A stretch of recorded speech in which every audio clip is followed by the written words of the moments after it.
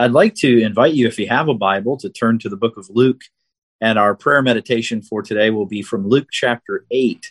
And I'd like to title that meditation we have just for a few moments today, Motivations to Pray. The Lord Jesus Christ, in speaking to his disciples, they came to him and said, "Teach us to pray." And I think often we can misread that and think that they're asking him, teach us how to pray, but they're actually asking him, teach us to pray. And they're speaking there, and Christ gives a parable about the motivations to pray. We find another such text like that in Luke chapter 8, and we find the Lord Jesus Christ, who has performed miracles. They go on the Sea of Galilee. There's a great storm. And so the context, they come out of that storm and they find themselves in verse 26 in a country of the Gadarenes. I'll just read a few verses here in Luke chapter 8, verse 26 and 27. "And they arrived at the country of the Gadarenes, which is over against Galilee. And when he went forth to land, there met him out of the city a certain man, which had devils long time, and wear no clothes, neither abode in any house, but in the tombs." And this is a familiar passage, so we'll not take a lot of time to set the context. But as you know, this Gadarene demoniac, this one filled with demons, here he was unable to be chained, lived in the tombs, and he was an uncontrollable person. But yet, when he comes to meet the Lord Jesus Christ, we find something amazing happen.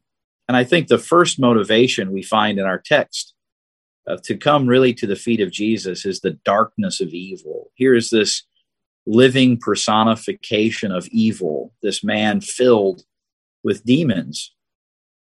What a dark life. He's living alone. He is living in a tomb, the areas where no one wanted to go. He wear no clothes. He had no ability to think rightly.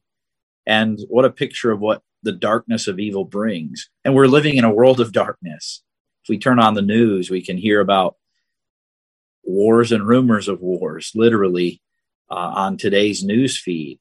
And there is so much evil and so much darkness in this world. And yet, when this hopeless case met Christ, we find something very, very astonishing when we come to verse 35. The Bible tells us after Christ had cast out the demons, then they went out to see what was done and came to Jesus and found the man, this demoniac, out of whom the devils were departed, sitting at the feet of Jesus, clothed and in his right mind.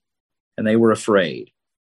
And I find here that the darkness of evil can bring us to the feet of Jesus. And that's certainly something that, as we see the darkness around us today, we need to allow that, instead of it making us worrisome and fretful and fearful and anxious.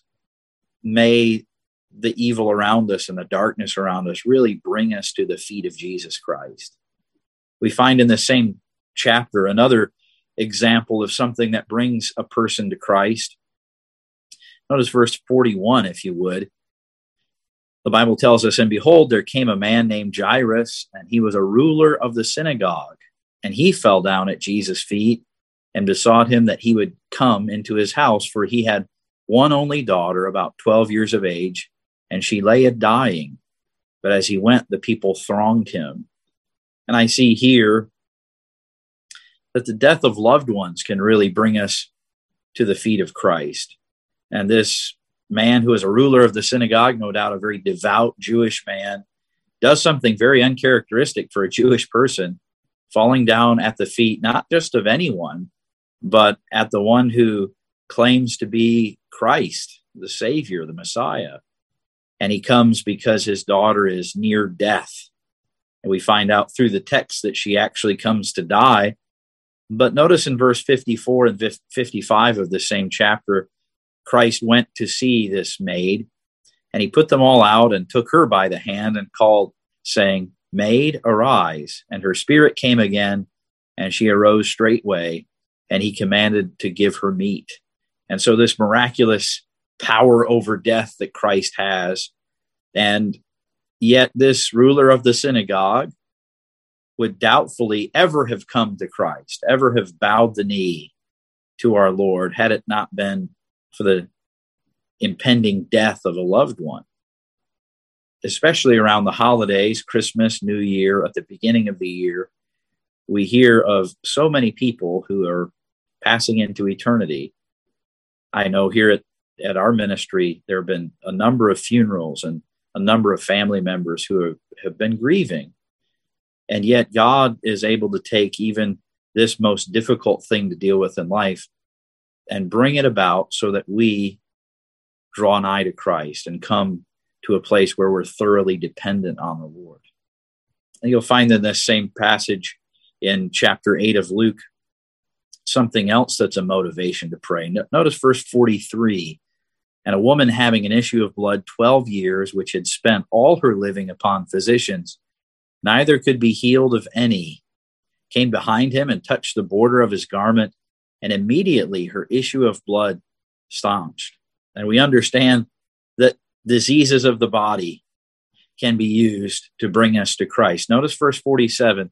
And when the woman saw that she was not hid, she came trembling, and falling down before him, she declared unto him before all the people for what cause she had touched him and how she was healed immediately.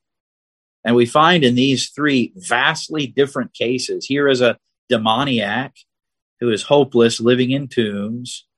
And yet when he comes to Christ, he finds all he needs in Christ. He finds not only deliverance from the demons, but new life in the Savior. And we find him where? Sitting in verse 35 at the feet of Jesus. We find here a powerful ruler of the synagogue who is no doubt well respected of the Jewish people and someone who would not easily come to acknowledge the messiahship of Jesus Christ. But now he comes and he, in verse 41, fell down at Jesus' feet because of the impending death of someone he loved very, very much. And then we find this woman who is diseased for 12 years. She can find no cure. And yet when she finds Jesus Christ, the Bible says she was healed. And in verse 47, falling down before him, she declared unto him before all the people that she had been healed. What an amazing thing. And here's really a great understanding of this truth, is that the darkness of evil, the death of people we love, even diseases that there are no cures for, all of these things are able to be dealt with by Christ. The problem is not, the question is not, is God able to answer prayer? God is able to answer prayer. In this passage, he proves particularly he has power over illness. He has power over demons. He has power even over death. So God is able to answer our prayers. The problem is not, is God willing to or able to answer? Really, the question is more to us, what does it take to bring us to the feet of Jesus? And as we look around us today, there are so many things in this world to remind us that we need to be at the feet of Jesus. There are things happening in Canada and in Ukraine and Russia, all over the world.